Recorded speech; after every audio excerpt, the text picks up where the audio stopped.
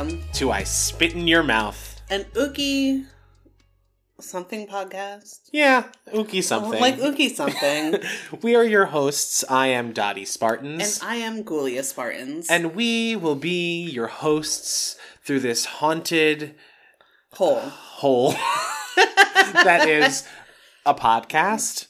Gaping hole. I don't know why I framed that as a question. I know. I don't, like a podcast? Is question mark? It definitely is a podcast. It's something. And we have a lovely guest for you today. We do. All the way from Ohio. I don't even know what to say about Ohio. I have no opinion. I don't think I have a comment either. Maybe not. But what's Ohio? What has come from Ohio? Besides our lovely guest, Buddy Candela.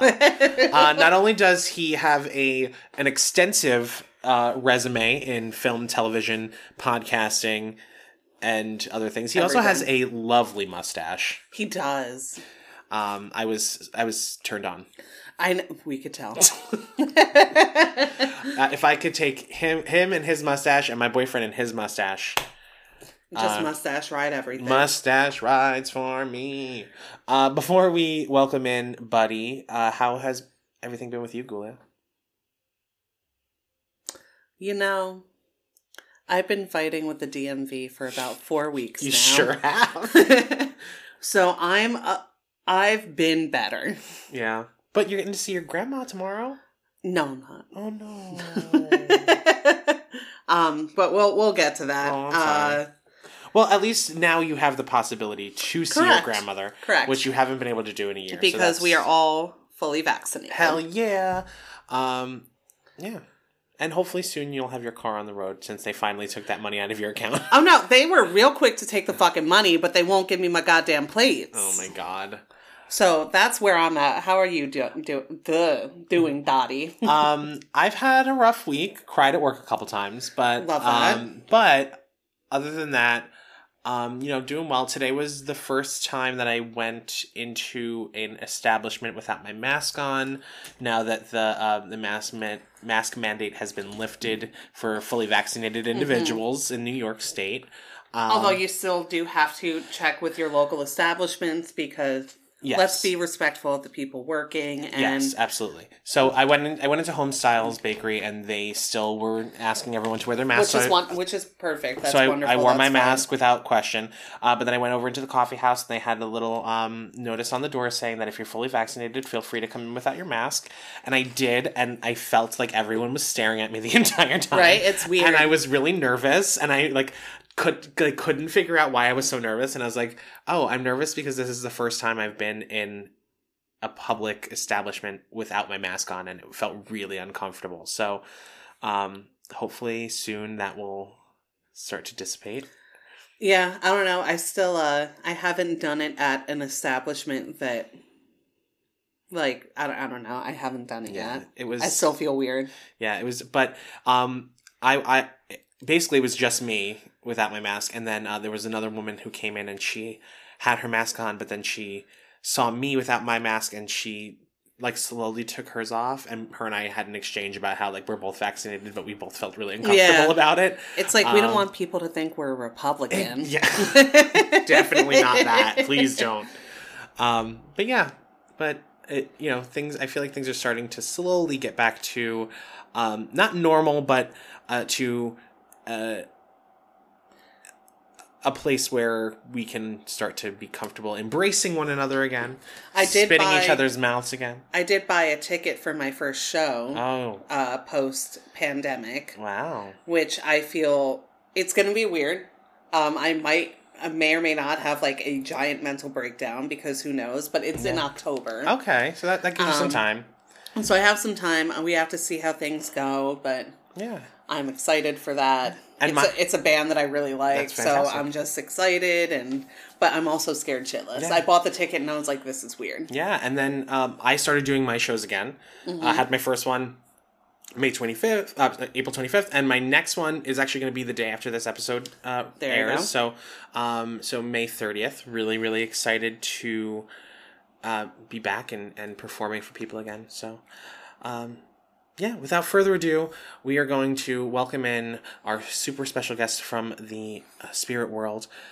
He's got a lovely mustache, and I hope that he will let me ride it someday. You're just very focused on that mustache. Oh my goodness. I'm so sorry to his wife, but she won't listen. That is a glorious mustache, and I it needs to be ridden. So I hope she's riding it. I'm sure she is. She better be. Here he is. The prodigious, I know you hate that word, and super sweet. I think you know what, I have no opinion about it because I don't know what it means. He's wonderful, he's talented, and he has a work ethic that surpasses both me and Gulia. Yeah. Here he is, Buddy Candela. Is there anyone there who wishes to speak to anyone here?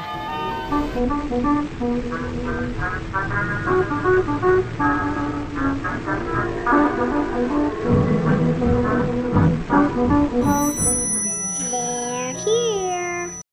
We are calling out into the spirit world. Buddy. Hello. Are you with us? If you're... Oh, I think Buddy is with us. Buddy, I know. I was like, this is one of our quickest ones yet. He was ready. Listen, I like a man who is ready off the jump. A man who I don't have to work hard to get up. I'm the exact opposite. No, I definitely don't have any problems with that. I'll tell you that right now. It's fine. Yes, welcome. I'm very glad to hear that, Buddy. Yes. Buddy Candela, thank you so much for being here with us. We are we had some scheduling snafus, but we were able to make it work, and we're very excited. We are. Yes, I am very excited to be on the show. This is actually, I've been hosting horror podcasts for many, many years, but I've never been on one. So you guys have the distinguished honor, my first ever appearance on a horror podcast. So should be fun. It's going to be interesting being on the other side of this. Yeah. I was going to say, don't worry, we'll take it easy, but we don't. No, we never take it easy. Our motto is use the blood as lube and just keep it going. But I'm very happy that you groomed your mustache, especially for us. Thank you so much. I did. It's freshly trimmed.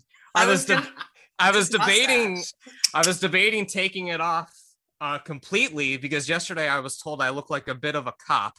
So I was like, so trimmed it a little bit. But see, it's like somewhere between a cop and like leather daddy, so it's fine. Yeah, exactly. Okay. So cool.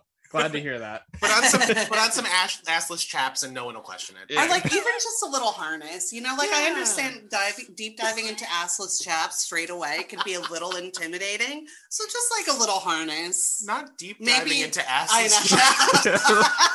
I choose my words correctly. Thank you. But even like the little, what is that? The page boy hat? Like the little, I don't know what the fuck you call them. Those little like leather sailor hats. Yeah. I know what you mean.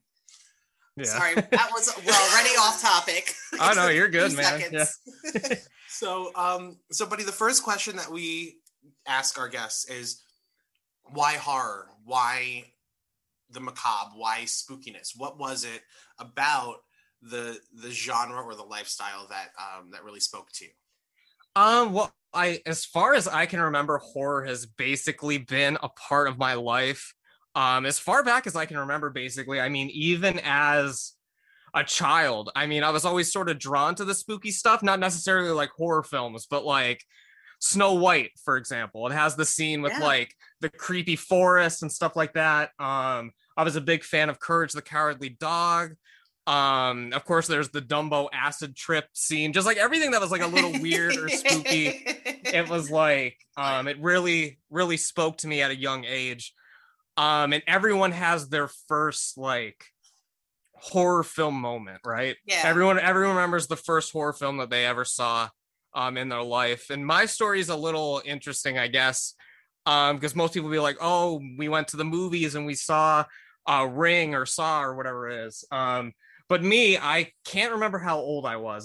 This had to be like in the late 90s. So I'm thinking like in between like the ages of like 5 and 7 or maybe even like 10. My dad was notorious for falling asleep on the couch late at night and the TV was just kind of on. and I always had trouble sleeping. So I just remember always wandering downstairs and just like laying down there until I could fall asleep. And normally it was stuff like Leave It to Beaver or just whatever was on TV Land at the time. But this one particular night, I don't know if it was TNT's Monster Vision. I don't know if it was some sort of marathon on like Turner Classic Movies or whatever the hell it was, but it was showing all the old Universal monster movies. Ooh. And I didn't know it at the time, but the first horror film that I saw was called The Mummy's Ghost. I was traumatized for life after that. Out of all of the like the big monsters and stuff like Dracula's Frankenstein and stuff, they never really scared me, but the Mummy is one that's always sort of got to me. Because I don't know if you guys are familiar with the film, but the very end of the movie, the mummy's kind of walking with his mummy princess, like through the threshold style or whatever, when he's like carrying her, and she's just rapidly aging into a corpse. Mm-hmm. And it was the most horrifying thing I ever saw in my entire life. And yeah, that's sort of the first time I watched one. Go ahead. No, I was gonna say I love these like distinct memories that we had from childhood of like, hey, this was my first really big trauma. Let me tell you about it. And like it's like little things like that where even if I'm sure if we reflect back on the movie now, it's just like, okay, yeah, you know, whatever. But as a child and you're young and impressionable and you like just see this body just aging rapidly into pure decay and grossness, it's like, oh, I don't like that at all. That is terrifying. That was like, for me, like the Crypt Keeper was terrifying to me as a child. Like, but I couldn't look away. It was like a train wreck. Yeah. Whereas like he would like the like Tales from the Crypt would be on, and like I couldn't stop looking, but it scared the shit out of me. So then I'd just be up all night. I also thoroughly remember one night, very same situation. I think my mother had fallen asleep on the couch, and there was a documentary about the Son of Sam. And I grew up in the Bronx, in one of the neighborhoods where the Son of Sam used to, you know, troll for his victims. Creep. So he used to creep, and so I creep. Anyway, and it was so like traumatic. Yeah. And I couldn't, even though I knew he was in prison, I also knew that he was still alive and he would eventually going to be getting out, and it terrified me. And then I was an extra in the movie, so it came full circle. See, that's always fun. My childhood trauma actually is not really horror related, but more my mother's husband at the time was really into aliens. Really into aliens. So he would watch all these documentaries and all this shit about like how the government, like not ancient aliens, but like about basically government cover-ups in regards to extraterrestrial life. And here's all the proof and this, that, and the third. And the abductions. And I was sitting there as a kid and I was like, oh my God, an alien is going to abduct me and I'm going to like be tested on. And I was just scared shitless every single night. And then just last year, the government was like, hey, UFOs. Here are the aliens. Yeah. Tom DeLonge from Blink like leaks the footage. Yeah. Yeah. And then everybody was like, yeah, but we're dealing with a lot of other things right now. So like, I can't even talk about that. And just just brushed it under the rug and kept going. So even last week, they announced again that they saw an unidentified aircraft flying off the coast of California that just like plunged into the water, and it was like on the news I think like some point last week, and no one really fucking paid attention to it. I'm like, what is wrong with you people? Unbeknownst to them, that was just my wet ass pussy. Breaking news. You heard it here first. Well, yeah. Anyway, now that got completely ruined. What I do best. I know. But so, buddy, you have an extensive IMDb page. Well, thank you. I guess. I mean, look, let's go through it, shall we? Producer, 7 credits. Actor, 9 credits. Casting director, 4 credits. Director, 6 credits. Editor, 4 credits. Then you have camera department, composer, music department, miscellaneous, sound department, writer, assistant director, casting department, location management, cinematographer. Look at Buddy's face. He's like, fuck. And I'm just like, and that's the stuff that's important enough to be on IMDb. Right? Yeah. And then there's like, I mean, either I love stunts. Effects. I love stunts. Oh, stunt coordinator. Basically, me telling people how to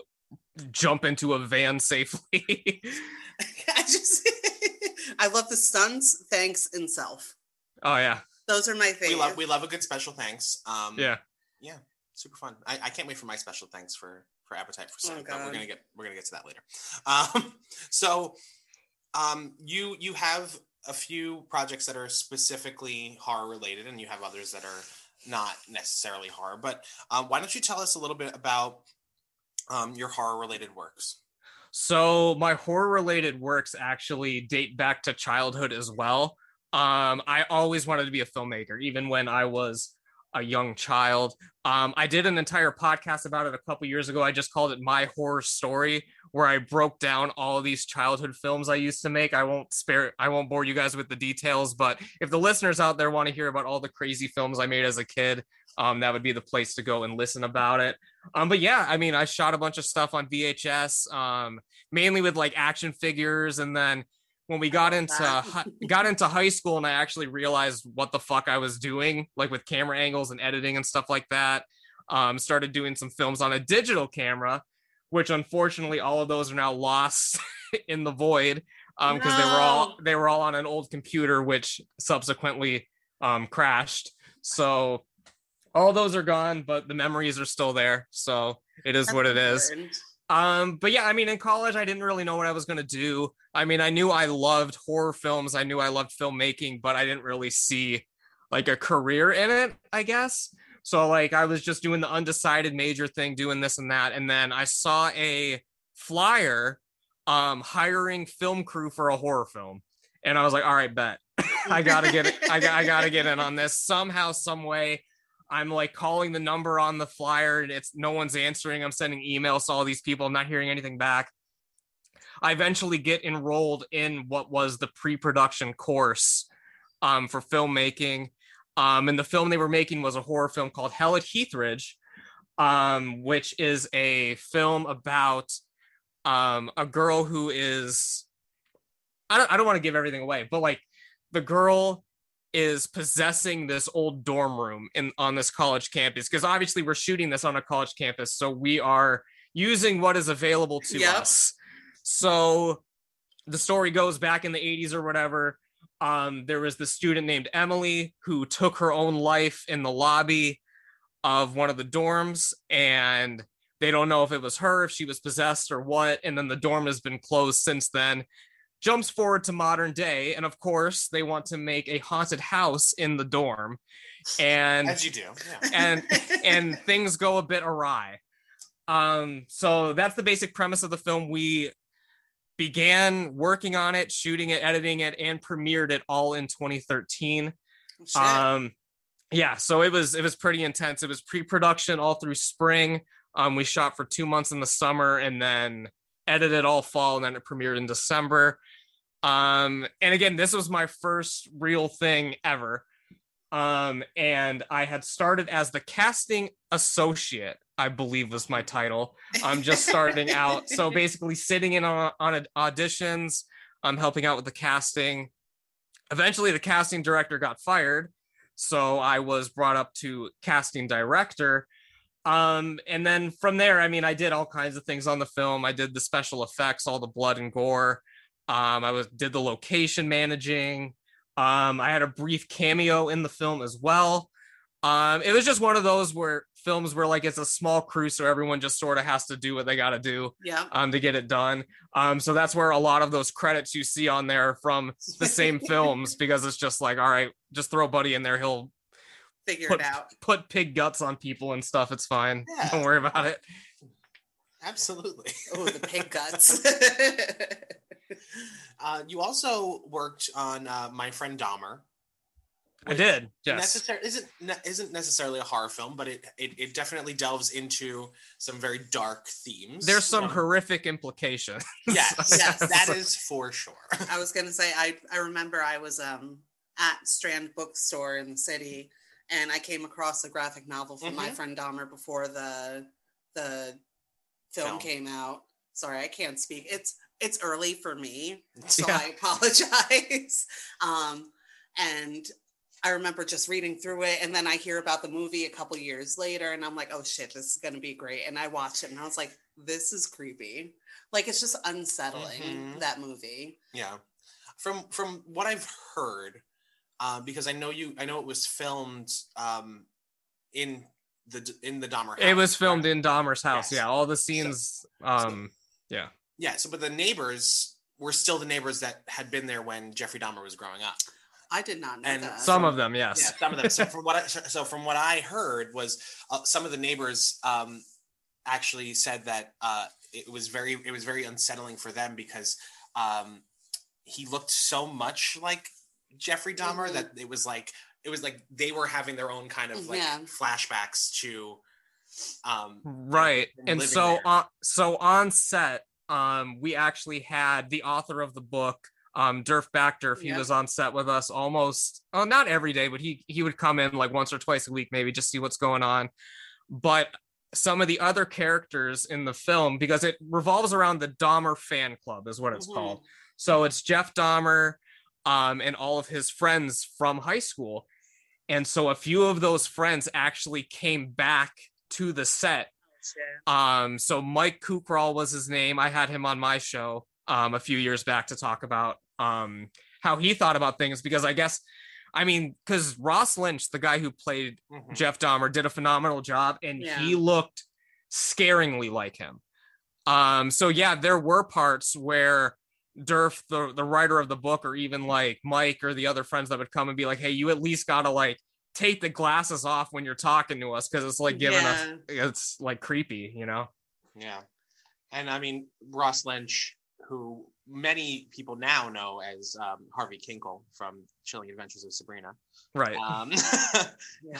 It took me a while to put that together because he dove so well into the character, like into Jeffrey Dahmer, that it was hard for me to realize that that's who that was. Yeah. He is really a talented actor, and I think that because he did like some, I guess it was Disney Channel or whatever it was. Yeah, he was on Disney. And then he did this, and then he also did Chilling That's Adventures how of Sabrina. So many young adults get their start. Yeah, and I think, and then he, because of like Chilling Adventures of Sabrina, I think people were like, whatever. But he actually is a talented actor, and it's sort of a similar career path with Zac Efron, because he started on Disney Channel and then he just played Ted Bundy.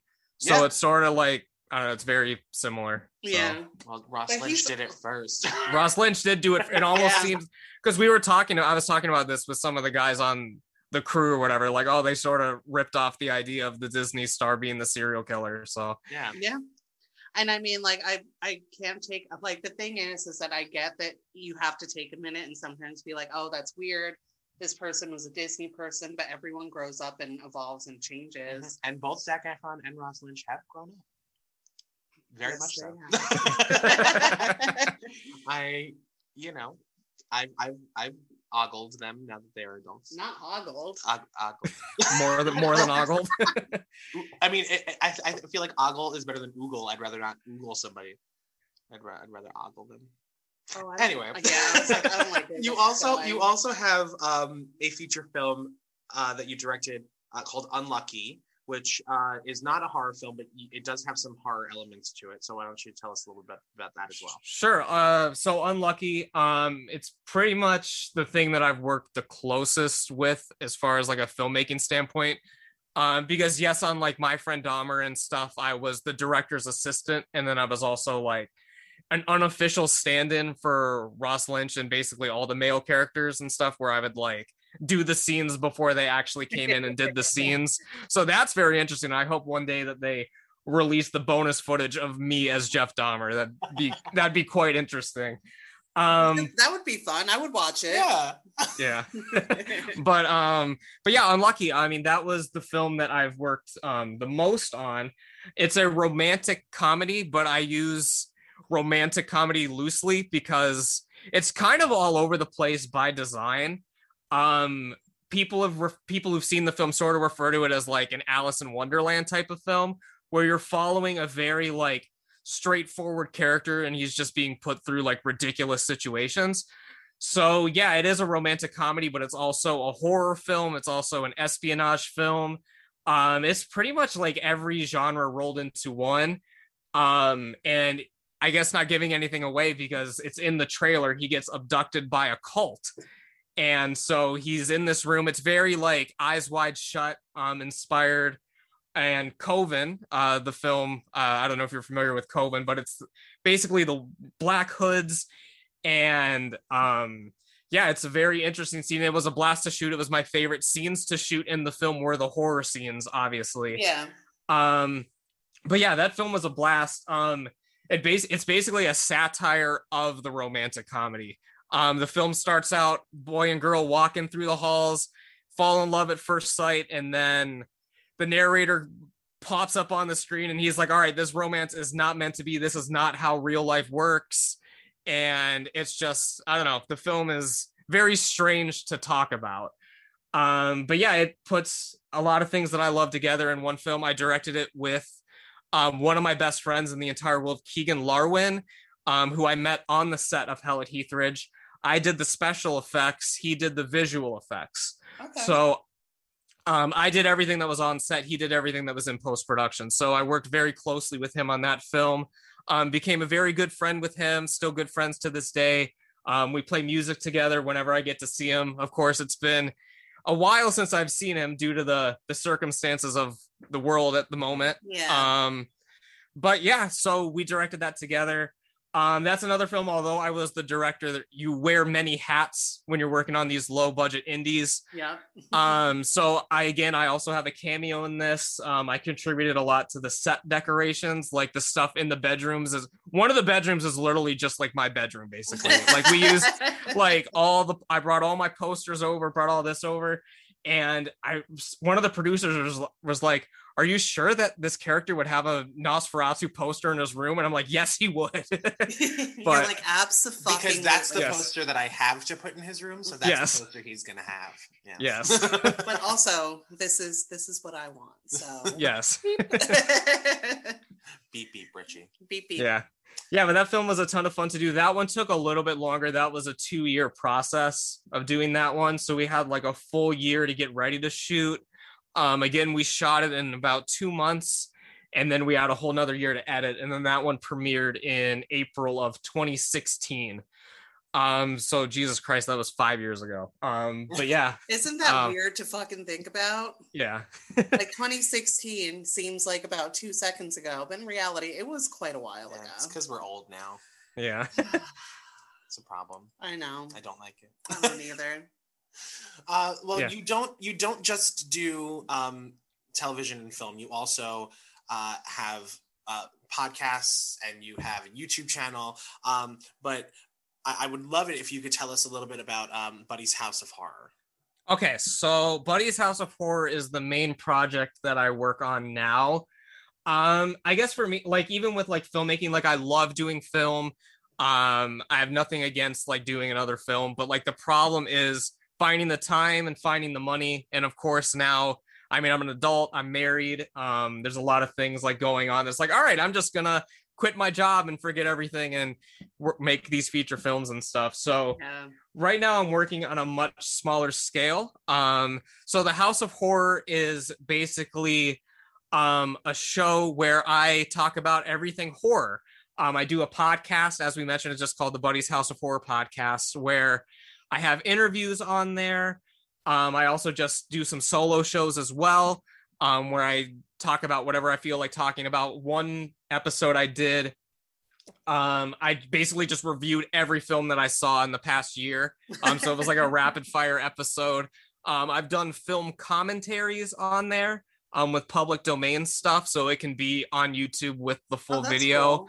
Cool. Like I've done The Cabinet of Dr. Caligari and White Zombie with Bela Lugosi. I've done commentaries of both of those. Hoping to do some more commentaries soon. Those are very fun to do and they're easy to do. So, and yeah, I do straightforward videos on there as well. Like I do top 10 lists. Like I've done the top 10 silent films. I've done my top 10 horror films on Letterboxd, just solely based on my Letterboxd ratings. Not necessarily thinking about it, just like, all right, what did I rate the highest? And just like talk about them. And you're like, apparently I really fucking like this one, so let's talk about why. Well, because one of them was weird because I rated Eraserhead very high. And when I'm thinking about the horror films that I like, I'm like, yeah, I love Eraserhead, obviously, but like when you're comparing it to Halloween, it's just like weird to have it in the same conversation because they're so different. I was I gonna guess. say I can't think of any way to really compare those two. Yeah. Yeah, because I'm like Eraserhead. They're both from this. They're both from the 70s. Yeah, that's about all you got. Because I was like, Eraserhead is definitely one of my favorite films that I've like ever seen, and I like every time I get a chance to go see it in theaters, I always go and I'm like, this is so fucking cool. Yeah. But that's just my own little thing. But that comparison, it's like 1970. Here you go. Yeah. Right. Yeah, but when you're thinking about horror films, like Eraserhead doesn't really come to mind, I guess, is the thing. So it does for me, but it doesn't. I get where people would come from, but it's more creepy, eerie. But it's fucking spooky. It's weird and it's unsettling, and I think I would consider that horror. Yeah. Not a jump scare, but we love that. Yeah. And then I do it's called 15 Phenomenal Facts, where basically I'll break down a film or a series of film and just talk about interesting facts about it. Those videos are probably the most fun ones to make, but they're also the most time consuming. So I've done them less and less as the years go on. Last year I only did one, but the previous year I was able to crank out, I think, 4 or 5. It just sort of depends on the film. And I'm very meticulous with my editing, so that's why it really takes so long to get those out. But my Nosferatu Phenomenal Facts video is probably the most popular video that I've done. I don't know how many views it has, but it's like over 30,000 or something like that. Nice. Okay. Which in the grand scheme of YouTube is nothing, but I was like, oh, I mean, that's cool. Like I just got on one day and I was like shocked. I don't know how that happened, but everything else is nowhere close to that. But yes, I mean, that's basically the House of Horror. It's mainly in October. In October, I do 31 videos, one for every day of the month. And then the podcast is pretty much year round at this point. We just premiered the season finale. I'm not sure when this episode we're doing right now is going to air, but we just released the top 10 horror sequels. So that was the season finale, and then it will return in October with more podcasts, more videos, more commentaries, all that kind of stuff. Very fun. Mutual friend of ours, Roger Connors, was on my show. That was a blast, talking about all the films he's been a part of. All of them. Yeah. Yes. Yes. Love Roger Connors. Yeah. and very happy for him and Rebirth. Yeah. Coming out very soon. Beginning of June, that'll be out. So very excited. He let me see the film a couple weeks before it premiered or whatever. So been following the course ever since, and very exciting to have it out in a couple weeks. So absolutely. You also have some other podcast projects. Basically, yes. you don't like having free time, do you? I'm the kind of person that constantly has to be doing something. Yeah. So like, even like if I have like one day off, it's like, all right, well, what am I going to do today? Like, am I going to work on a script? Am I going to do, like, I always have to be doing something. Recently it's been playing Resident Evil, like, but just like sitting down and just like mindlessly watching TV, or just like sitting on Facebook all day, or just like whatever, just like I can't do it. Like, I constantly have to be like doing something or I'll go crazy. So when Dottie told me she got you for the show and was like, so here's all of the things that he has done, is doing, I was like, I cannot keep up with that. Yes. I was like, I will not remember all of that, so I'm gonna need you to take some notes.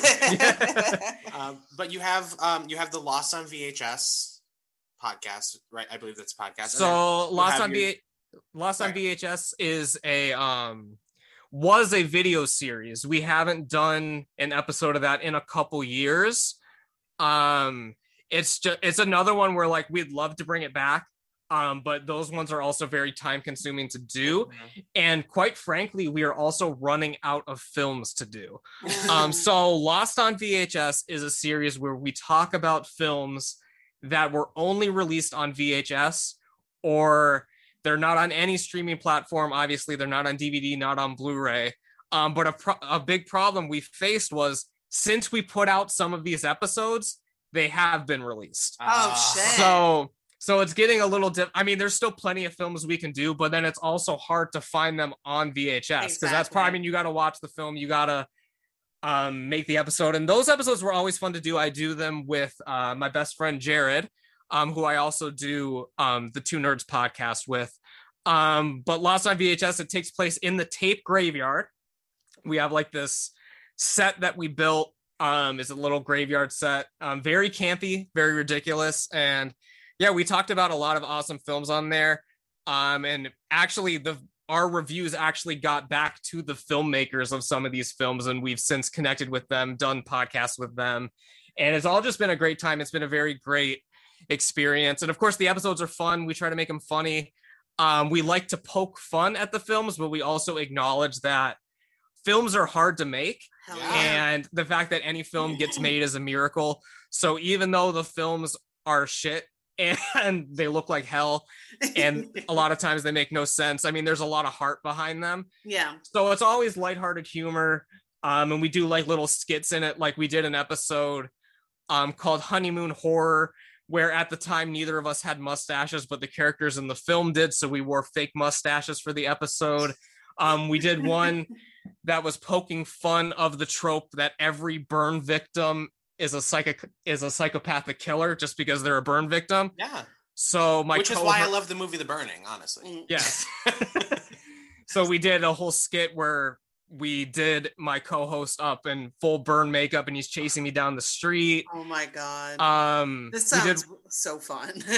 We did one called Hard Rock Nightmare, where we wore, basically it was like a Wayne's World parody as well, because we were just like talking like we were in Wayne's World. It was a blast. I'd love to bring it back and do some more. And it's hard because also we don't live in the same city anymore, so I see him less and less frequently. But yeah, those episodes are very, very fun to do. I'd like to do more. Yeah, Lost on VHS. So basically you're telling me though that since you and your friend reviewed some of these movies and then they have since been released on DVD or Blu-ray, that you guys single-handedly brought them back. Yeah. Yes, we single-handedly brought Edge of the Axe back from obscurity. and even if anyone argues that, we're gonna deny it. I know, like where's the proof? Yeah. You heard it here first. There you go. But yeah, as you mentioned, you also do the Two Nerds podcast.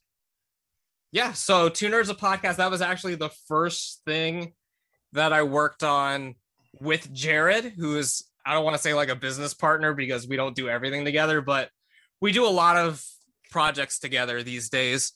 So Two Nerds Podcast was the first thing that we did together when I first moved back after college. And it started out as a show where we talk about basically what's going on that week in the nerd universe. So like we would talk about movies, video games, TV shows, just whatever was going on at the time, whatever was trending, so we could try to get some views. Like if there was a big movie coming out, we try to go and review that. But lately the show has just sort of evolved into whatever we feel like. So some episodes are very planned out, like we just recently did our top 10 favorite video games of all time. But other weeks that we just sit down and like shoot the shit for an hour. It's basically the point of the show right now is an excuse to hang out with your best friend for an hour a week. That's literally what we do. Yeah. So it's tons of fun. We are coming up on the 5th season. We might be going through a little bit of a rebrand. So I don't know how much longer it's going to be called Two Nerds a Podcast. Because there might be a third nerd coming up. Ooh. This sounds like a porn I watched once, and and I'm very excited about it. Yes. Yes. It started out 2 nerds, 1 Atari, and Oh Yes. my goodness. Yes. I hope there were mustaches. Yes. only in my dreams. Listen. If a man has a mustache and an Atari, I'm good to go. That's all I need. Yeah. Give me a joystick. That sounds about right for you. You're all set. My boyfriend has a mustache. That's pretty much all the facial hair he can grow is a mustache. Just to say, that's all you need. Yeah, seriously. Yeah. Well, I mean, it's a curse, really. I'm like got my beard going, and he can't grow any. Wow, way to call Sorry, him out babe. like that. He doesn't care. He's not paying attention. He's playing Kingdom Hearts. He's not even. Oh, that's fine. He's because I bought Kingdom Hearts 3, so now he's playing Kingdom Hearts 3. Well, that's how it goes. Yeah. Yes. Hi, babe. Oh, there he is. Hello. Nice to meet you. Oh, you have a better mustache than I do. Yeah. That's what we're talking about. Sorry, babe. All right. It's the it really is it's like the Korean curse. It's like he's hairless from the lip down. Literally, like it's wild. I'm like, his arms are so smooth because there's no hair, and I'm just like covered in hair. I'm like a grizzly bear, Yeah. and he's Right. like a dolphin. It's This is weird. This is true. getting weird. Hey, as long as it's entertaining, it can get as weird as you can possibly That's get. true. So That's that's fine. true. let me tell you, this is not even as weird as it has It's gotten. not. Oh no, I've Wow. listened. I know. I was gonna say I'm like still kind of half asleep, so I'm just kind of like meh. It's fine. I'm just sitting here imagining two nerds and a joystick, and it's kind of I fun. know. I think you kind of like You might have got us our new name. Oh my Nerds and a god! joystick. Listen, Well, it might be three. I need three nerds a- and a joystick. 3 nerds and a joystick. I kind of love that. I need a sexy pinup calendar. That can be arranged. Listen, right here. You heard it here first. Okay. I don't need any money.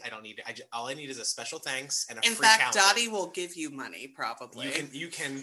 I will pay for a calendar. I want a calendar, and I just want a special thank you, Dottie, for bringing this idea To life. To life. Because some nerds, sexy joystick. I'm down. Yeah, right.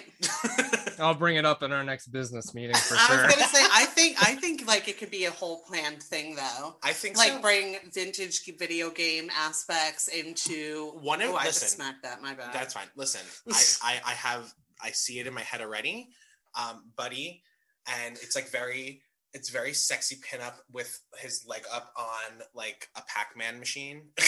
Oh, that would be cute, That'd be incredible. but like high top boots. Mrs. Pac-Man. Mrs. Pac-Man. There we Mrs. go. Pac-Man is a much superior game to the original Pac-Man. It is. In case anyone needed to know that information. No, that's why I was like Mrs. Pac-Man. Yes. We It's love true. Mrs. But Pac-Man. we did play around with the idea when we were shooting Unlucky, or maybe it was Hello Teethers, it was one of those, but we were trying to think of ways to raise money, like as a joke. And one of the ideas was like a sexy calendar where it's just like we're standing there at the beach with just like tripods covering our junk and stuff, and just like, Honestly, yeah. would have had. I would like to see it. Would like to see I will pay for that. I was gonna Yeah. say Dottie will buy 5. I will pay you Yes. for a copy of 5 your calendar. copies. Well, Yes. I'm gonna need at least 2 because the first one's probably gonna get sticky. I was gonna say you might have to buy duplicates. Yeah, just in case one of them gets ruined somehow. A couple get ruined couple get ruined. because you are who you are, and that is why we love you. In case I spill poppers on one of them, and Yeah, I mean that will happen. yeah, Don't. there's spill nothing poppers to the couch. worse than spilling poppers because that smell will never come out. That's true.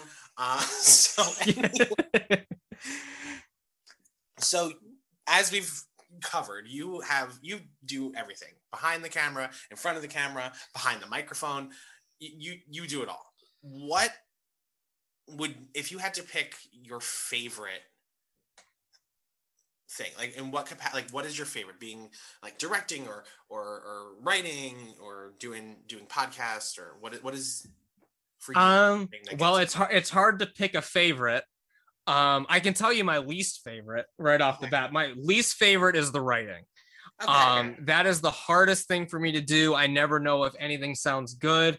And it's always such like a hassle to be like, all right, I'm going to sit down and write this thing. And I'm just staring at my computer screen for hours, or I'm just like scrolling through TikTok, not paying attention to what's going on.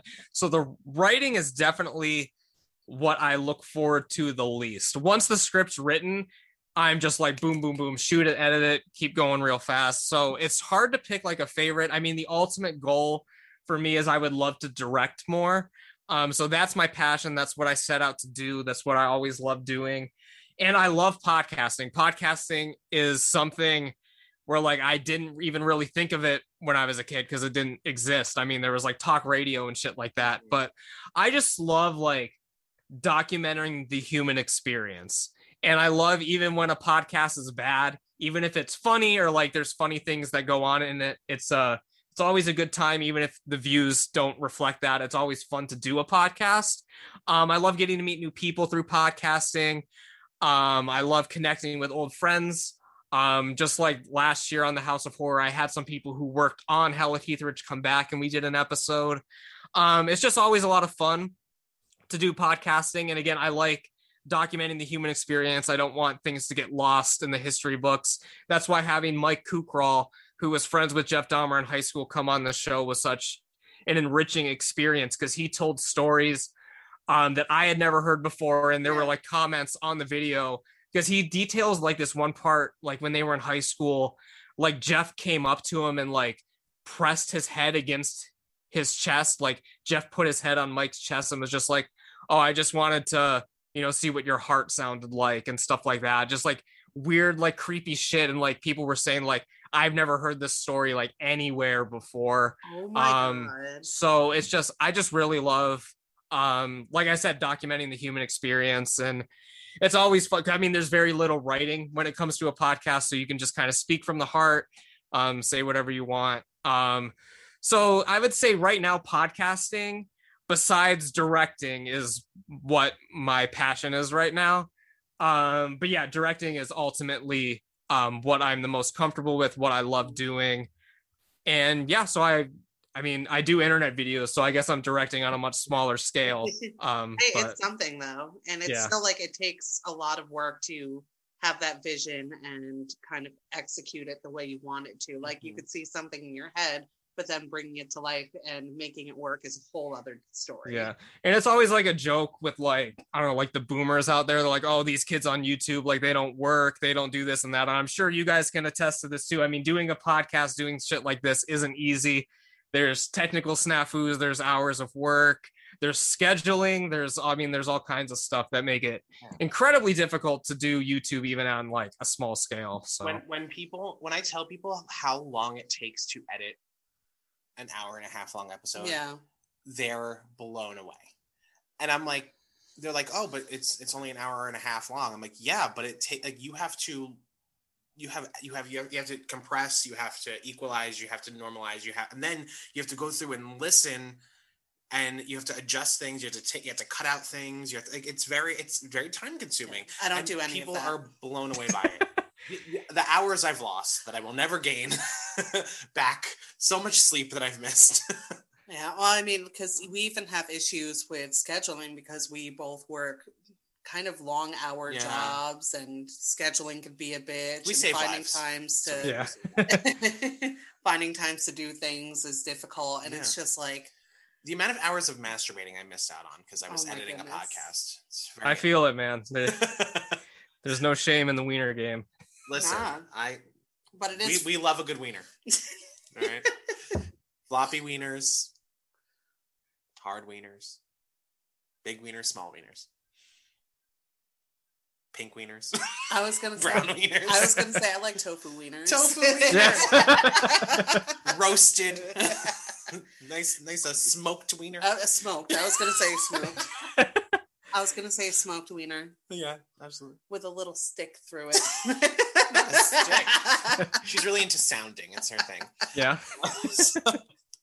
So, buddy, I would love to know, and I'm sure our listeners would love to know, if you could tell us your top 3 favorite horror movies. I know that's really difficult, so if you can't do top 3, maybe top 5. Okay, so oh man. Or if you can't necessarily pick favorites, ones that have been very influential for you as a filmmaker. So it's hard, and we experienced this a lot with our top 10 video games that we just did. Filling in the top ones is no problem. Like I can give you 1 and 2 very easily, 1 and 2, but then it comes in filling in. All right, well, what do I do for my 3rd, or what do I do for my 4 and 5? Like the bottom ones is like there's so many to like pick from. So my favorite horror film of all time, a little bit of a normie pick, but I feel like it is not only the perfect slasher film, but it is probably the best horror film in my opinion, and that's the original Halloween. It's the film. It didn't start the slasher film. I mean, you had stuff like Black Christmas and even Psycho before it. But it's the one where everything came together. The suspense is unreal. The music, very underrated music. I think people take for granted like how revolutionary the music in Halloween is, not only at the time but now. Just everything about Halloween, just how everything comes together. Perfect casting. Jamie Lee Curtis, of course, the original Scream Queen. Well, I guess her mother was first, but she's the first one in our minds. Yeah. And yeah, I mean, I love Halloween. Again, it's a normie pick, but I think it's the perfect horror film. My second favorite horror film, I'd probably have to say, is Evil Dead 2, where it takes everything about the original and amplifies it by a million. Mm-hmm. In the first 15 minutes of the... Oh, go ahead. No, I was going to say that is actually pretty much one of my top favorite movies because I personally love the charm of Evil Dead, but then Evil Dead 2 is like, all right, we got some more money, so we're going to do this a little bit more as to how we wanted it. Yeah. Well, they spend the first 15 minutes of the movie remaking the original Evil Dead, and then it just goes batshit insane. I've had many arguments with recurring character on my show, Midnight Miles. We've had many arguments about the Evil Dead franchise. He thinks the first one's the best, and I tell him he's wrong. But yeah, I mean, Evil Dead 2, as I said, it does everything the original does, only better. It is the film where Ash Williams becomes Ash Williams. In the first film, he's just kind of there. We're kind of wimpy in the first one. I mean, love him. I wouldn't say wimpy. No, I wouldn't say wimpy. He's wimpy. But he's not a full Chad. He goes completely insane in the second one. Yeah. Yes. He's kind of wimpy in the first no, one. I you're just differing because you have a lady boner for him. But, I do. And we all do. Even with the fucking unibrow. Like even with the unibrow, oh, yeah. people have a boner for him. Yeah. But kind of wimpy in the first one. Mm-hmm. And then in Ash vs. Evil Dead, it's just like, you're a womanizing son of a bitch, and I still want to suck your dick. I don't know. Yeah. Still haven't seen Ash vs. the Evil Dead. I have it on Blu-ray, but I'm just never. It's very hard for me to watch shows. It's like such like a commitment. Yeah. I'm more of a movie guy than a show guy. So it's been difficult to catch up on all these shows because people say, "Oh, you got to watch Bates Motel.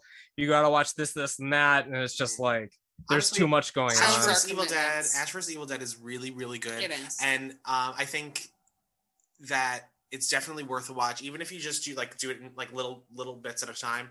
Lucy Lawless really did a fantastic job on the show. I really, really loved it. Like it's definitely worth a watch. I just love Daddy Bruce. So how do you guys feel about the rumored fourth film? Well, I guess it's not a rumor. I guess it's happening now, but I guess it's taking place in like an apartment building or something. It's like a high-rise scenario. I'm always going to have mixed feelings. Always going to have mixed feelings about these things because sometimes I'm like, I was surprised on the show. I was surprised that I liked the show because I'm super critical about every single thing. She sure is. So I was pleasantly surprised with the show. I'm like, with a movie, I think, as much as I hate to say it, because it is my favorite series, don't push your luck. Yeah. That's kind of how I feel. Like, don't push your luck. You guys did a great show. The show was entertaining. It was fun. The way I see it is, just stop. I will always watch something. Even if it's gonna be terrible, I will watch it. And I might even enjoy it, even if it is terrible. But, like, there are things that I've watched that I'm like, oh, this was god-awful. But I watched it. I saw the Carrie remake. For what reason? Nope. Not really sure, but I did. I watched it. Actually, I never. will have to say that Julianne Moore was actually very good. She was really the only good part of the movie. But I watched it, saw it in the theaters. I don't know why. Don't ask me why. Couldn't tell you. I also sat through Hostel in theaters twice, and that movie is not good. So that sounds like I sat through The Village twice. Oh Lord! M. Night Shyamalan's The Village. Why do you hate yourself? Twice. I think I saw Lady in the Water in the theaters as well. I don't know if if I saw it twice in the theaters, but I definitely sat through it. What is wrong with you? I don't know. I there's something about like really bad movies. See, I would rather rewatch. But you can acknowledge that they're bad at least. Yeah. You're not like my friend Miles, who will sit through the worst shit all the time. You're like, oh yeah, he's notorious for like not saying anything bad about a film. He's like, oh yeah, it's pretty good. No. So. And meanwhile, I'm the exact opposite. I'm like, this is trash. I hate it. So we stopped it. We got sidetracked again. But Evil Dead 2 is your second. So let's hear. The third, it's so tough to round it out. It could change at any time. I'd probably say right now, John Carpenter's The Thing. Okay. Would probably be number 3. So again, another normie pick, but I mean, these films are highly regarded for a reason. Mm-hmm. Mind-blowing special effects, probably the best practical effects you're ever going to see. Yep. Because Rick Botin was like cracked out of his mind in fucking Antarctica and shit, like doing every drug known to mankind. But yeah, that film is just crazy. A lot of people, I guess modern audiences that I've spoken to about the film, they can't really get into it because it's so slow at the beginning. And I was like, well, it's not, I mean, once you get going, it gets going. I mean, it is a slow burn. So. Well, I don't even like, my thing is I would never consider that movie a slow burn ever. Well, it's reminiscent of like this, the way I feel when I watch Alien. Like it's like it that build up to the action, and then once the action happens, it's just like bam, like punch you in the face. But to get to that point, it's like, all right, we're like that suspense of what's going to happen, when is it going to happen? Because we know, I'm not a huge fan of slow burns, and like The Thing, John Carpenter's The Thing, I fucking love that movie. Yeah. See, I feel like the slow burn, I mean, in some instances, the slow burn is kind of coming back. With like Midsommar and Hereditary and stuff like that. I don't really like Midsommar, but I liked Hereditary. But yeah, the slow burn is a little bit back in style now. So I don't think that those people I had those conversations with in high school would think the same now, but that's definitely how it was. For a lot of my adult life was like, oh yeah, that movie, it's slow or whatever. And I was like, I don't know, you guys are missing out. But honestly, even Halloween is a bit of a slow, like most of the action in Halloween happens in the last third of the movie. Right. Yeah. So it's, any, like when people like are like, oh, like I can't get behind, like you need some exposition for the most part. Like you need to know what's going on before the action starts. You need a little bit of a story, otherwise it's like it's a hostile. fucking Saw movie. Exactly. Right, it's not scary without the slow parts. I mean, you can have like gory stuff, you can have all this stuff flying at you, but to really like build atmosphere and suspense and have the horror element to it, you need to have something other than, like, my mother-in-law is notorious with this. If we put on, because she loves horror movies as well, and if we put on like some Netflix movie or whatever, if some ghost or monster doesn't like jump out within the first like 2 minutes, she like wants to turn it off. And I'm just like, this is you need unreal. A story. You need a story. Yeah, but that's why, as much as I hated the Paranormal Activity franchise, that's why Paranormal Activity did so well, because the entire film is just the suspense of what is going to happen, and then in the last like 10 minutes of the film, it's just like batshit crazy, and that's why people were like blown people away. Are also dumb. People have terrible fucking taste. Yeah. Well, Paranormal Activity was like the biggest thing in the world, and then now nobody talks about it. It was terrible. But like for me, like one of my favorite horror films of all time is Blair Witch Project.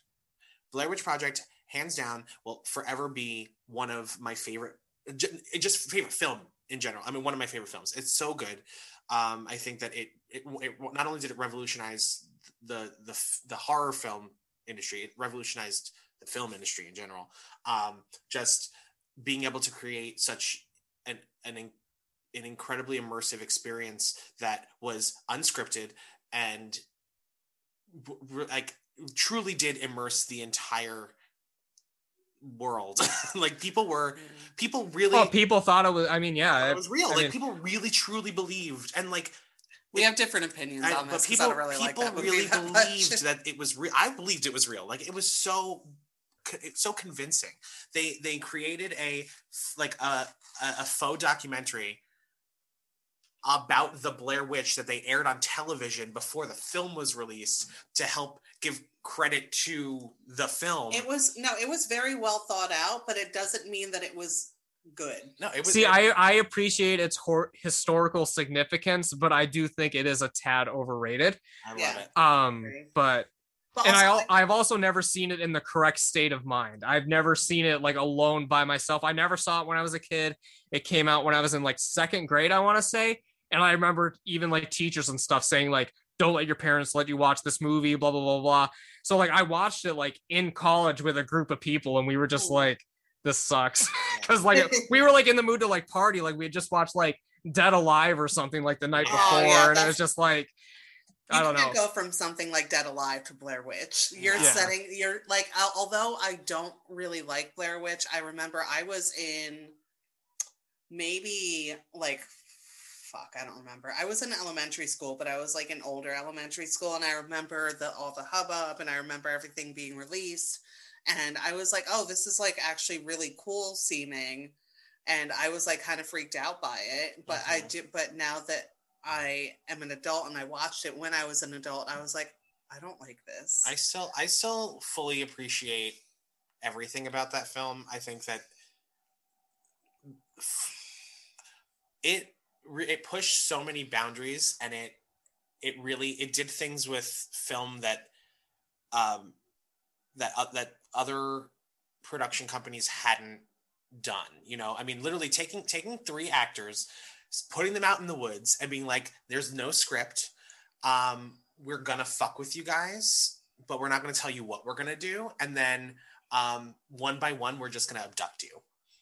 Bye. And like just left them alone in the woods with a camera. But, I mean, and that's the thing is like there are moments in the film that are like, it's genuine. Like the fear is genuine because they're literally in the middle of the woods and they don't know if it's the director and the crew fucking with them, or if there's like a fucking wild animal, or if somebody's actually out there.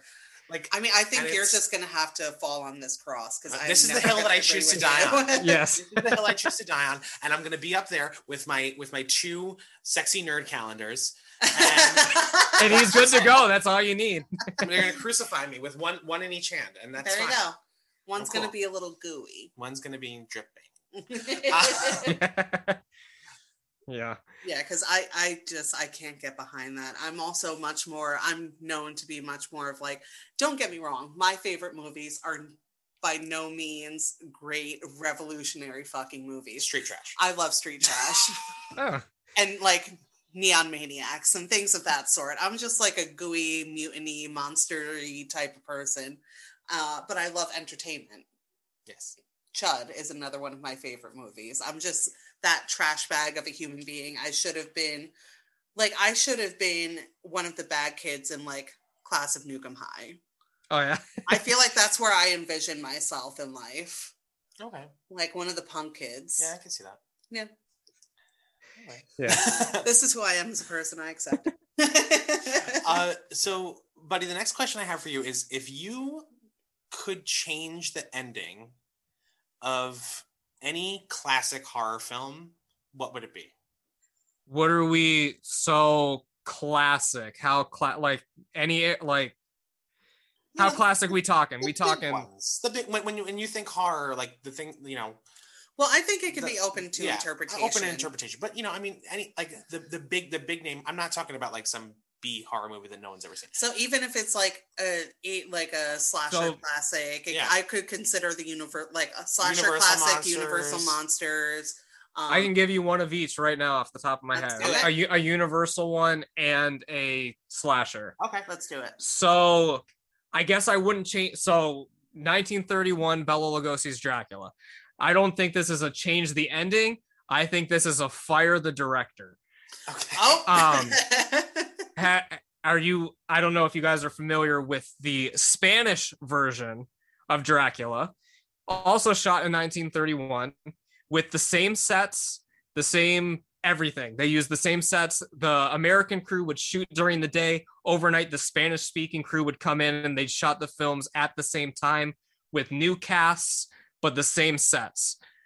I would have fired the English director and just let the Spanish director do both. Because the Spanish version of the film, besides it not having Bela Lugosi, obviously the GOAT, everything else about the film is superior. Todd Browning, it's been said by horror historians that it seems like he forgot he was making a movie because everything is straightforward shots. It's basically shot like a stage play. Yeah. And like you're the audience, you're just sitting there, it's just like blank everything. Where in the Spanish version, the camera's moving, you get to see all these elaborate sets that they built, but they were not shown in the English version. And just everything about it's better. I mean, like the Spanish speaking audience was a lot more hip at the time and a lot more forgiving. Like the American stuff is so very PC at the time. Yeah. And the Spanish stuff, they show a little bit of the cleavage. They are able to get away with more blood and violence, even though there's very limited in the film. They're able to show some stuff that the English one was not allowed to show. So yeah, I would say fire the director of the English version of Dracula and let the Spanish speaking guy do it, or just plop Bela Lugosi into the Spanish version and you're good to go. There you go. All right. But as far as a slasher film, and this wouldn't require any reshoots, it wouldn't require anything other than editing. The original Friday the 13th. Mm-hmm. Everyone's familiar with the ending. She's on the boat. Everything, it seems clear. There's peaceful music playing in the background. And of course, the zombie mutant Jason comes out of the water in one of the greatest jump scares of all time. Yeah. Yep. Was all a dream. Nope. I agree with you. That is I am a Friday the 13th stan. I'm a Jason Voorhees stan, and I agree with you. Like that. After that, fade to black, That's and it. that's it. That's all you need. That's all you got to do. But she wakes up in the hospital room, and then it's just like, all right, whatever. I mean, granted, just for them to kill her off in the first 10 minutes of the second film. Yeah. So Yes. it's I agree with you 100%. Yeah, fully 100. Because I actually, fun fact, I'm actually going to be receiving a signed Jason mask by Ari Lehman, who played waterlogged mutant Jason. oh yeah, well, there you go. Very excited. Well, he's going to be in Appetite for Sin, which we've interviewed the director and we interviewed Missy the star, and so I gave to their Kickstarter, so Yeah. I'm getting that mask and I'm real excited about it. Well, that's awesome. Yeah. But I agree with you 100%. You are right on the money, sir. Yeah, and that's just off the top of my head. I mean, I'm sure there's others, but the two that come to mind right now would probably be those two. Those are two like really solid answers, though. Yeah.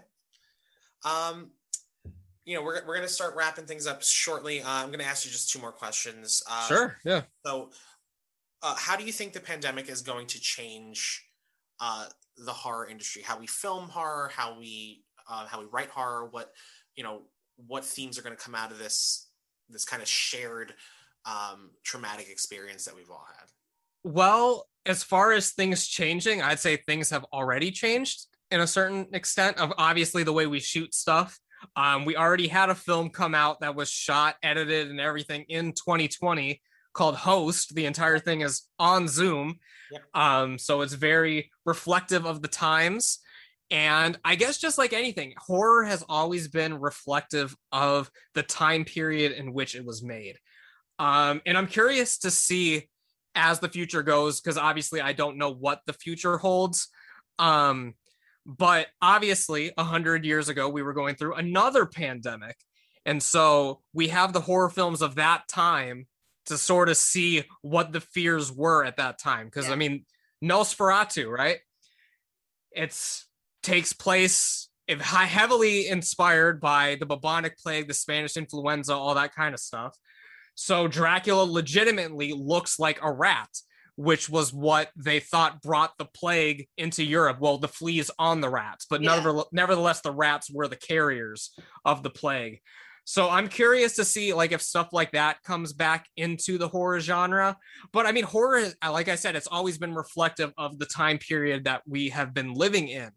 I mean, in the 50s, everyone was scared of nuclear war. So, I mean, we got our Godzillas, our Beast from the 20,000 Fathoms. That's when alien sightings were coming up. We're getting like all the alien movies that were coming out in the 50s, the B movies. I mean, in the 80s, it was a big high period of divorce. So, I mean, you're seeing films like Fright Night, where the monster or the vampire or whatever is literally dating your mom.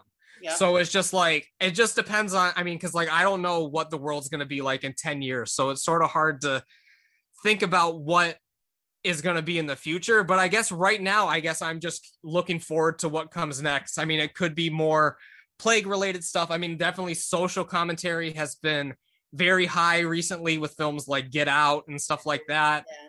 Excited to see some more of that in the horror genre.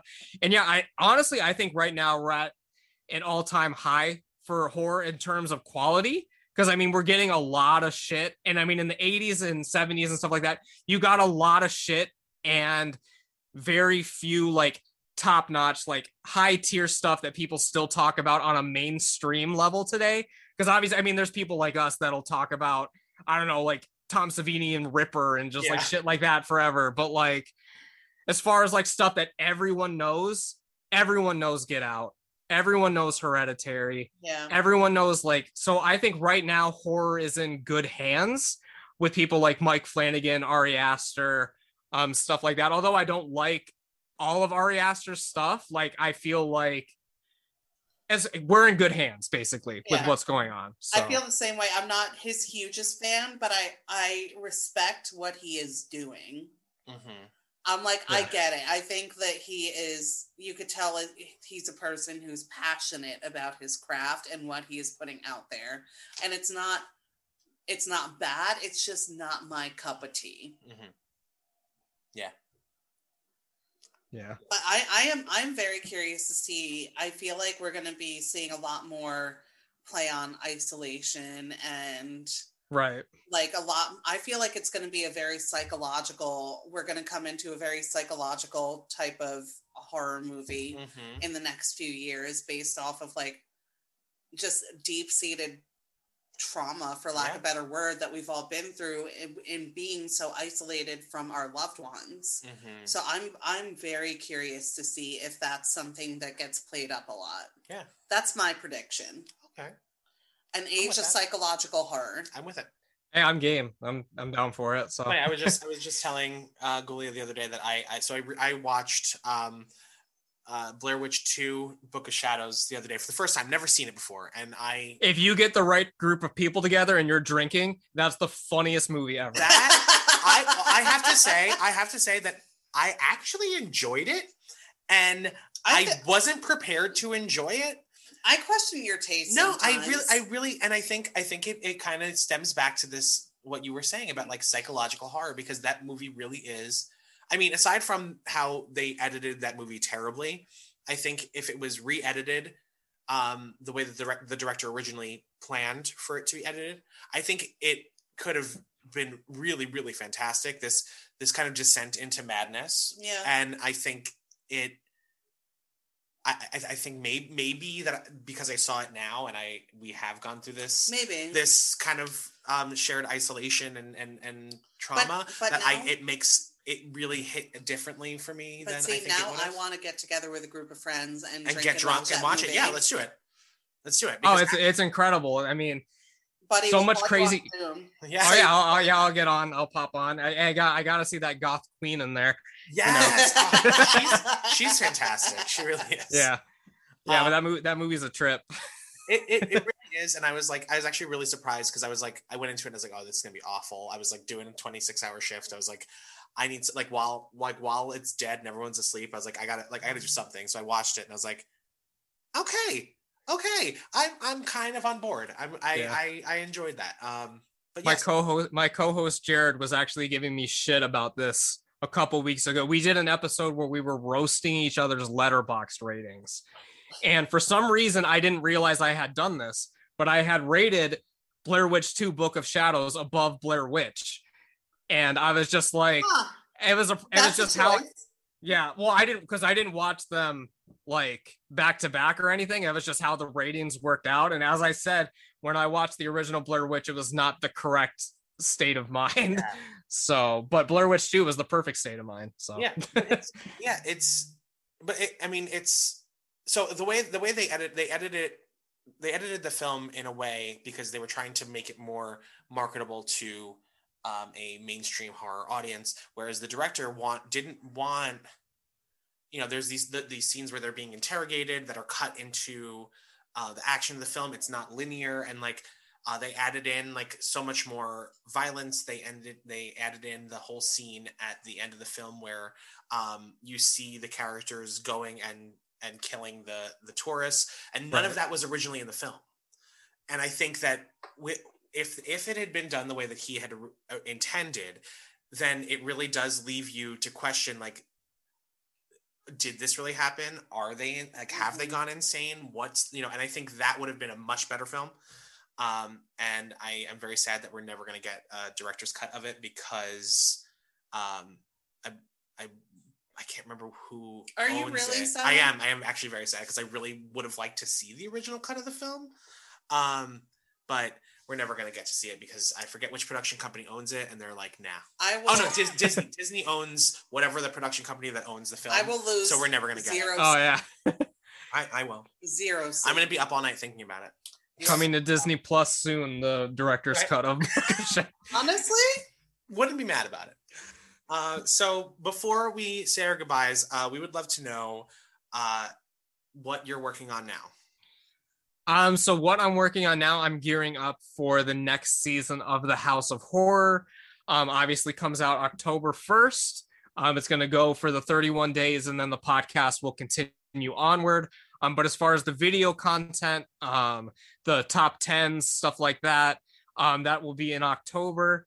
I'm very excited for this season. This will be the third year doing 31 videos. The first year I did like 12, and I was like, you know what, I'm just going to go all in. And then last year, with the pandemic going on, I thought I was going to have more time to work on videos than I originally did. So I was kind of rushing a few of them out. But this year I'm really going to try to make the quality better than it's ever been on the show. I'm looking forward to contribute with many people. That's what I love doing with the show, having people come on and tell their horror story. And just love talking about films. Obviously, the new Halloween Kills is coming out this year, so we're going to be reviewing that on the show. I guess a sneak peek. So I'm going to be doing, it's called Night Stalker Sundays. I don't know if you guys are familiar with the Night Stalker, but it was this old television show from the 70s. It started out as a TV movie. It was actually the highest rated TV movie at the time, but nobody talks about it. No one's aware of it. It stars Darren McGavin, who is known by everyone as the dad from Christmas Story. But before that, he was basically a Van Helsing type character, tracking down zombies, vampires, all kinds of stuff in the show. And no one's heard about it. So I'm going to be doing a little mini series. I haven't heard about this. And yeah, this sounds like something that I would like. It is very campy. It's a product of its time. It's 70s television. But yeah, I mean, no one's heard about it. And it's just crazy that like the highest rated TV movie of all time for like years, no one has heard about it. Maybe it's because it was a TV movie. I'm sure they were like kicking themselves in the ass they didn't put it in theaters. But yeah, there were 2 films, and then they did a 20 episode series. And then you can kind of just go down a rabbit hole. Like it's been a recurring character in like graphic novels and all kinds of stuff, even to this day. I mean, they just came out with the latest Kolchak book a few weeks ago, I think. But yeah, no one's heard about it except for old people. So I'm going to be shining a little bit of a light on that. And yeah, except we're going to be ranking the Nightmare on Elm Street films, putting them in an order. Last year we did the Halloween franchise. And yeah, there's going to be a lot of cool stuff coming this October. And I'm really excited about it. Awesome. I'm like, that sounds really fun. Yeah. And I'm here for Nightmare on Elm Street is my favorite like slasher series, I guess you could call it. So I will be definitely tuning in to see Yeah. what your guys' opinion are. Yeah. I can't. What's the correct English grammar? Cool words. I love those. You're doing great, sweetie. I know. And then, of course, before we go, we would love for you to plug your socials so that way our listeners could find you. Oh, of course. So on Instagram, my name is just my first and last name, Buddy Candela. On Twitter, it's the same, but I also have a Twitter account for both of the shows. So for Buddy's House of Horror, it's just at Buddy Horror Show. Two Nerds a Podcast, it's at 2nerds316. And then on Facebook, it's also just facebook.com/Buddy Horror Show. So yeah, that's where everyone can find me, follow the show. Of course, the podcast version is on Spotify, Apple Podcasts, everywhere you listen to podcasts, it's on it. If I'm not on your favorite podcast app, let me know. I will try my best to get on there. And I feel like everything, you'll find a way. yeah. You seem like the type of guy who's like, I'm going to find a way to fucking make this work. Yeah. And then, of course, on YouTube, just search Buddy Candela. I'm on there. That's where you'll find everything that I work on. All the podcasts get uploaded up there. All the videos get uploaded on there. I've got trailers for Unlucky on there. Just everything is on the YouTube channel. So go ahead and subscribe to that if you feel so inclined. And yeah, those are my socials. Wow. Well, Buddy, thank you so much for taking the time to talk with us today. We really, really appreciate it. We had a wonderful time. We did. Oh, and thank it's you, so yeah. nice that we finally got to like link up, Yeah, finally. even though we were late. Oh my goodness. But That's okay. I know how it goes. we are perpetually not having our shit together. But Correct. but we thank you, and we appreciate your patience, and we look forward to speaking again in the future. And Definitely. Of course, yeah. Open invitation whenever you guys want to come on my show. We'll chop it up, Yeah. and we'll yeah. definitely do So that. we would Yeah, love that, so- for sure. so Great. cool. Yeah. Wonderful. All right, Yeah, I'm it's gonna been a have to send pleasure. you This has back, been though. real fun. Yeah, we're gonna have to send you back into the spirit world. We're very sorry about it, but Yeah. if we leave the gateway open for too long, we never know some what's gonna bad come shit's out. gonna come through. We Yeah. probably already have bad shit. That's maybe why we never have our shit together. We're just possessed. Yeah. Yeah. All right, Buddy, tell everyone goodbye. Well, I will see you guys in the next realm. I can touch myself at night thinking about it. Oh, what a glorious stash! It gave me very much like 70s porn Yeah. flashbacks. It was that. I- It was that. I was loving it. It was very, very glorious, and it deserves a place of honor. And that place is between my butt cheeks. Oh my god. But truly, Buddy was a wonderful guest. We were so happy to have him, and we hope that we'll get to guest on his podcast as well. Yeah. Because we guest on people's podcasts now. I don't know if you know about that, but we had a lovely, lovely time on our friend's podcast. The Haunted Hangover. That's right, Haunted Hangover. You can hear our episode. I mean, I think basically our two favorite podcasts are Dirty Pillows and Haunted Hangover. oh, for sure. And now we have new podcasts that we have to start Yeah. adding to that list. But But Haunted Hangover did come out. We are recording on, I don't know what the fuck day it is. It's a Saturday, the 22nd. It came out, I think, yesterday. yeah. And The episode is called More Halloween Memories. There you go. And Louie and Dave are just wonderful, and we had such a good time talking with them, and hopefully. And they are two of my oldest friends, and it was nice to even see their faces via Zoom because I have not seen them in 9 million years. Mhm. But we are planning to have our own crossover episode with them, so Stay tuned. yeah, That'll happen eventually. I spit in your hangover. I haunt in your mouth. I was going to say haunted mouth. Haunted spit. So you can go and check them out and listen to their other stuff, but also please make sure you listen to our episode. It was a lot of fun. Yeah. I listened to it yesterday, and we were wonderful guests. I think Louis is that really good at editing too.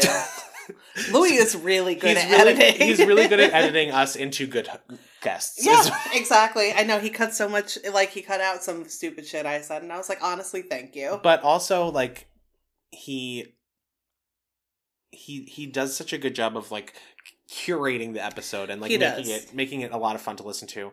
But I think that we had some really fun conversations, and like I said, can't wait to have them on our podcast. So before we go, please make sure that you like, share, subscribe to the podcast, especially if you're listening on Apple Podcasts. Please make sure that you leave a review. We haven't had any reviews in a while, so we would love it if you could leave us a rating and a review, and please make sure that you share it with your friends, because we're doing some ooky spooky nonsense, and your friends would love it. Ooky spooky shit. Ooky spooky shit.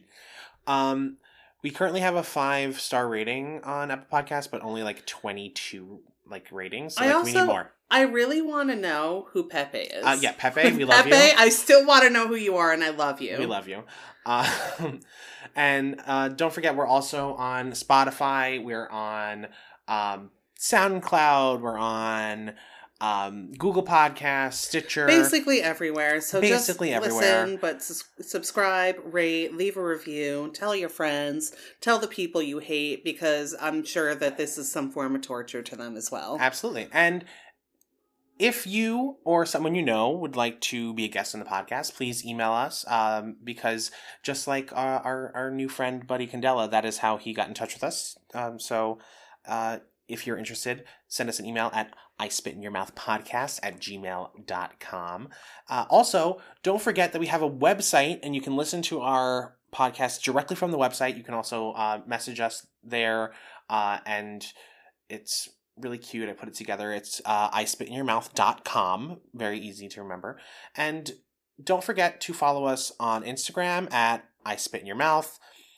You can follow the podcast on Twitter as well, even though I don't know how to use it on I Spit in Your Mouth, but it's your as in you are, because Twitter only gives you so many characters for your handles, which is dumb. And then you can also find me on Instagram at Dottie Spartans, as DOTTYSPARTANS. And you can follow me at Goulia Spartans, GHOULIA SPARTANS. And we just want to wish you a lovely Memorial Day weekend. This will be coming out on, so have a lot of fun. Be safe. If you're vaccinated, celebrate by hugging your family and loving each other. And if you're not vaccinated, please, continue to social distance and wear your mask until you're able to get vaccinated. And also just fucking get vaccinated. Yeah, I mean, everybody over the age of 12, I believe now, can be vaccinated in New York State. I'm not sure what your state is, but, get vaccinated. It's super important. And until we see you again, please make sure that you are checking under the bed for monsters, and that you are being very, very nice to that groundskeeper, because I'm sure that if he dies in some horrific accident, he's going to come back and try to kill you. Oh my God. So be safe, wear your masks, get vaccinated, but most importantly, creep it real.